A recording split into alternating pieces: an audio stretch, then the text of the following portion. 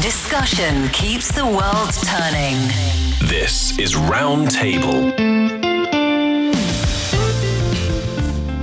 Hello, welcome to Roundtable, where we serve up piping hot debates on the issues that sizzle in China and beyond. I'm Niu Honglin.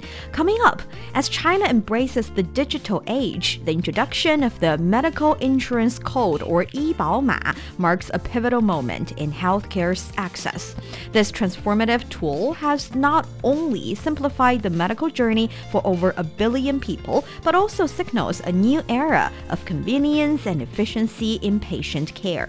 And this move prompts us to explore further what other technological advancements are reshaping our healthcare experiences. For today's show, I'm joined by Xingyu in the studio and Josh Cotterill on the line. Now grab your virtual compass and follow us to the heart of the discussion. In an era where digital solutions are at the forefront of innovation, China's medical insurance code stands out as a beacon of progress, serving over 1 billion users. This digital transformation within hospitals and clinics across the nation invites us to delve deeper into the evolving dynamics of technology and healthcare, uncovering the myriad ways it's making healthcare more accessible and efficient. But first, just in case not everyone who's listening is super familiar with the know-how of seeking medical help here in China, Xingyu, can you first give us an overview? Typically, say, if you're feeling a little bit under the weather and would like to go to the hospital, how would you proceed? Okay. I think seeing a doctor in China has witnessed a lot of changes actually over the past years. And especially, I think in the past, seeing a doctor used to be a long journey. It easily can take you a whole day. And most of the time you're waiting in the hospital. Especially in my memory, I feel like when you are visiting a hospital, it's usually packed with patients. It's really crowded. And sometimes it's really hard to get all the procedures done. But commonly, when you visit a hospital in China, it usually takes several steps, including like you have to register at the counter, and then you will wait for your turn to see the doctor, and then probably do some checkups and examinations, and then the doctor will give you the prescription and you pay the bill at the cashier. It's usually what people do in the past, but now with the digitization, we're seeing more efficient and quicker way of seeing a doctor. And for the registration part, you actually need your ID card or your medical insurance card to get registered. And for those who don't know, actually, the Chinese government has established this healthcare insurance system in which medical fees are partly covered by the country. And nowadays, over 95% of Chinese citizens, they are covered by this healthcare insurance system, and it's benefiting more than 1.3 billion people. Okay. So actually getting to see a doctor in China requires you to, first of all, understand which doctor or which department are you going to visit. And when you're in the hospital, maybe you can ask staff in the hospital to help you with that if you are not quite clear about that. And then you have to wait in a line, get the registration. But luckily, most of the time, you would be getting a number for the day that you're actually in the hospital. So you don't have to go to the hospital to make kind of like an appointment for some other day. It's usually on the same day. So you wait for several, sometimes minutes, sometimes hours, and to see the doctor. I was wondering, what's the situation in the UK? Because we know that in some other countries, an appointment several days or even several weeks ahead is necessary. Yeah, well, in the United Kingdom, where I'm from, we do not have a system exactly like this one. And in the UK, we have the National Health Service. And we also have private healthcare systems as well, but the National Healthcare Service is the biggest one. And this has been implementing quite a lot of digital initiatives, but it's not the same as the one that we're talking about today.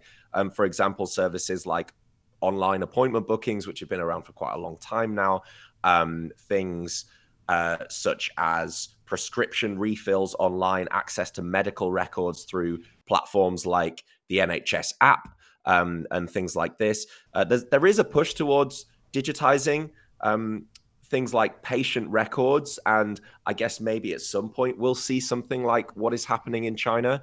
But right now, there is nothing like this. I think also in the US, there's a similar trend. Of course, the healthcare industry is becoming more digital, and there are more digital solutions. But the US is a completely different story on its own compared to my own country. It's much more fragmented due to its private healthcare systems and, of course, having many different states with many different internal structures. So, I think although there's not a unified medical insurance digital code like the one that we're seeing being developed in China, I think both the UK and US and other Western countries have been using technology and are pushing towards digitizing themselves. Yes. Actually, here in China, before the medical insurance code is being used by the majority of people here, we did already have the access to make an appointment online and to figure out or to check the results of certain medical checkups online. We had that already. But what's the significance of the medical insurance code? Or at least let's start by how to use it exactly. To be honest, I think I haven't used it, or I probably have used it once or twice while I was seeing a doctor in the hospital. I think for me, I am more used to this physical medical insurance card. But nowadays, since 2019, the digital code was launched, and provinces and places across the country, they are promoting the use of digital code in a way that it can help you. It actually is the same as the physical card. So you don't need to bring it anymore. Yeah, you don't have to bring it anywhere you go. You need your phone. And through apps like Alipay, WeChat, or even a bank app, you can easily get registered and pay the bill and check your medical checkups and other information easily via your phone. So that's convenient.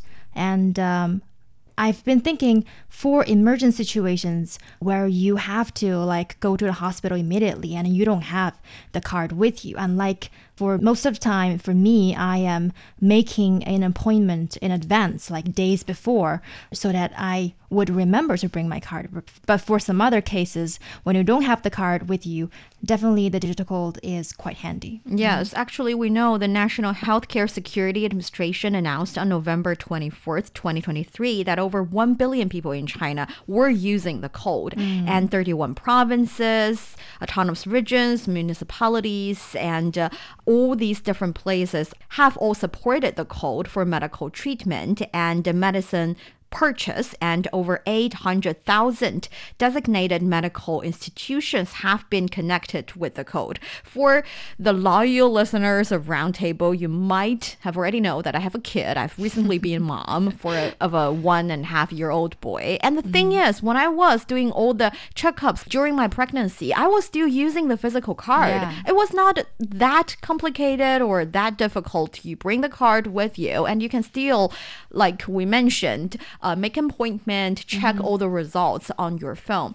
But the thing is, recently, when I was visiting the doctors for my kid and for myself, I realized I can get access to the medical insurance code basically from all different access. I mean, here in China, we use different apps. We have WeChat for our chatting with our friends, usually. And we have Alipay mainly as the payment tool. Yeah. And of course, there are other kinds of tools helping you with administration matters for different purposes. And the thing is, surprisingly, I can get to my personal medical insurance code through all these different portal, basically. So it does not really matter which app you prefer. You can basically have access to your medical insurance card. And not only your own card, actually, you can also authorize the app to visit the code of your elder parents on your younger minor kid so that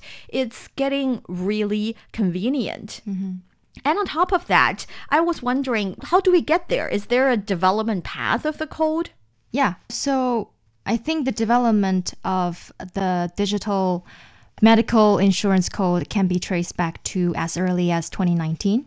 The research shows that the first social medical insurance code was activated in the city of Jinan in Shandong province, so that's in the eastern part of China, and it marked the official start of the era for medical treatment and medical purchase with one code. So I think since 2019, the National Healthcare Security Administration launched the electronic medical insurance system, and the country is promoting the services that allow for internet-based medical services to be covered by the country's medical insurance system. And also in 2020, the country officially introduced the use of electronic licenses and certificates for medical institutions, nurses, and doctors to regulate online medical providers.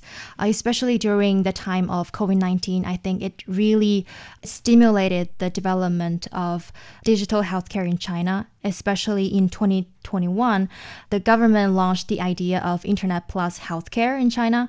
So in a way, I think the COVID-19 really stimulated the development of the digitization of medical care in China. Yes. So Josh, I know you've been living in China for quite a few years. You're basically an insider, but I'd like you to step further back a little bit and try to be an outsider of this whole situation and answer this question. Is it necessary to make everything online, to make it digitalized? Like Xingyu has said, if you are visiting a doctor, making an appointment several days ahead, you probably would remember to bring your little card. And is all this effort necessary for this stage, in your opinion?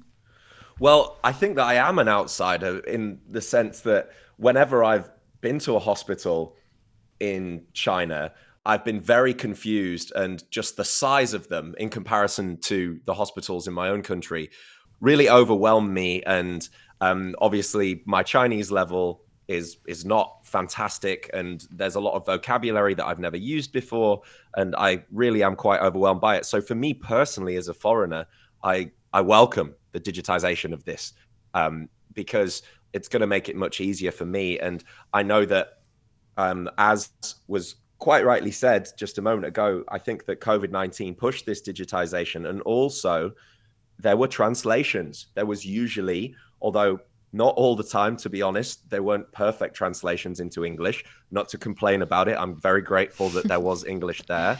But, you know, having that option as well is quite easy, because it's a lot to ask. You know, you go into a hospital, and of course, I do not expect any of these medical professionals to be able to speak English in the same way that I imagine if you came to the UK, you wouldn't expect, a doctor to speak fluent Chinese to you. But when you have the digitization of an app, it does allow for that. At least you can instantly translate them into other languages.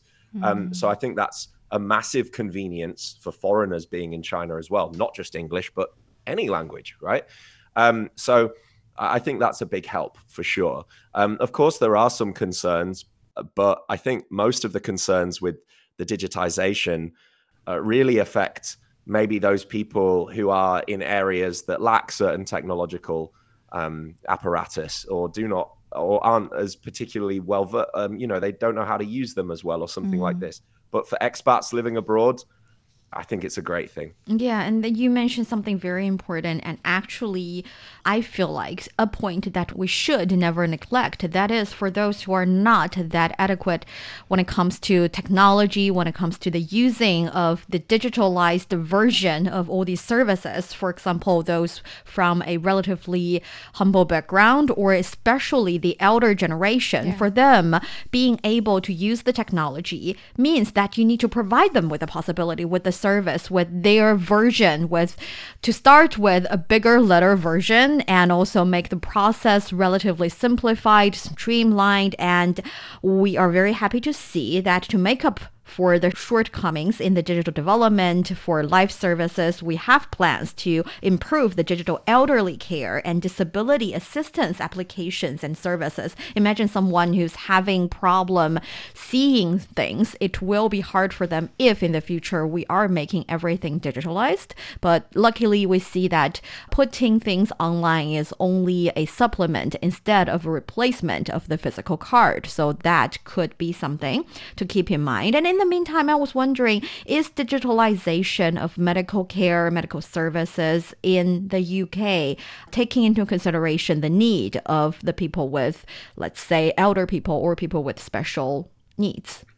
Well, in some ways, yeah. I'm the NHS app, which I'll be honest, I'm only reasonably familiar with because I've been living abroad for the best part of the last 12 years. And so I haven't actually been using the NHS app that much. But I do know that these apps they do offer some services. You can, for example, they have helplines and things like this where you can call up and I think something which you can do, I think, just internally on your mobile interface, like change the size of the text and things like this. But to be honest, aside from that, although, of course, having access to persons over the phone and things like this is very helpful, can be very helpful. Other than that, I think there is still this big digital divide, which is not just a problem that we see in the medical industry, right? It's anything really to do with the internet. And we know that so many things these days are going onto the cloud, things like banking, finance, just the way we go about our work, all sorts of things are going online these days. And there is a big issue with especially elderly people getting left behind with this digital divide. So this problem, of course, is going to exist in the healthcare industry as well. And it definitely, that is a problem in the UK. Yeah, I remember when I visit the hospital, I think for younger generations like me, we would find it really convenient and easy to use the kiosk, the self-service equipments in the hospital. But I would always notice some of the elderly people, they would feel really puzzled. They don't know what to do with this machine. And there would be like staff or volunteers standing beside and helping them to figure out how to register or pay the bills. So I think in the long term, not just we are seeing a greater or quicker development of technology or digital tech being adopted in the medical care industry, but also we desperately need to educate the elderly people and provide necessary help to offer them a greater convenience when they see a doctor. And that's also what the country is doing. We have this people-centric or patient-centric scheme.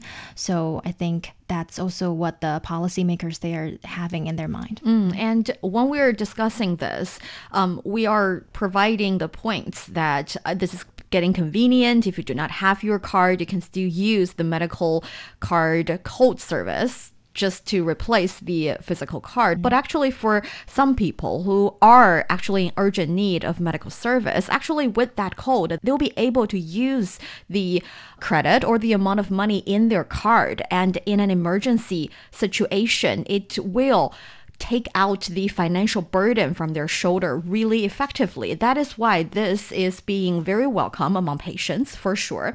And at the same time, when we talk about the digitalization in the healthcare service, in the healthcare industry, it's definitely more than just this convenience of this code. Actually, we see a lot of other implications. And actually, we've talked about it on Roundtable. For example, with the development of artificial intelligence, we see diagnosis, or we see artificial intelligence assisted diagnosis, and we see doctors being able to help patients from a long distance. And what are some other applications that draws your attention or make you feel wow?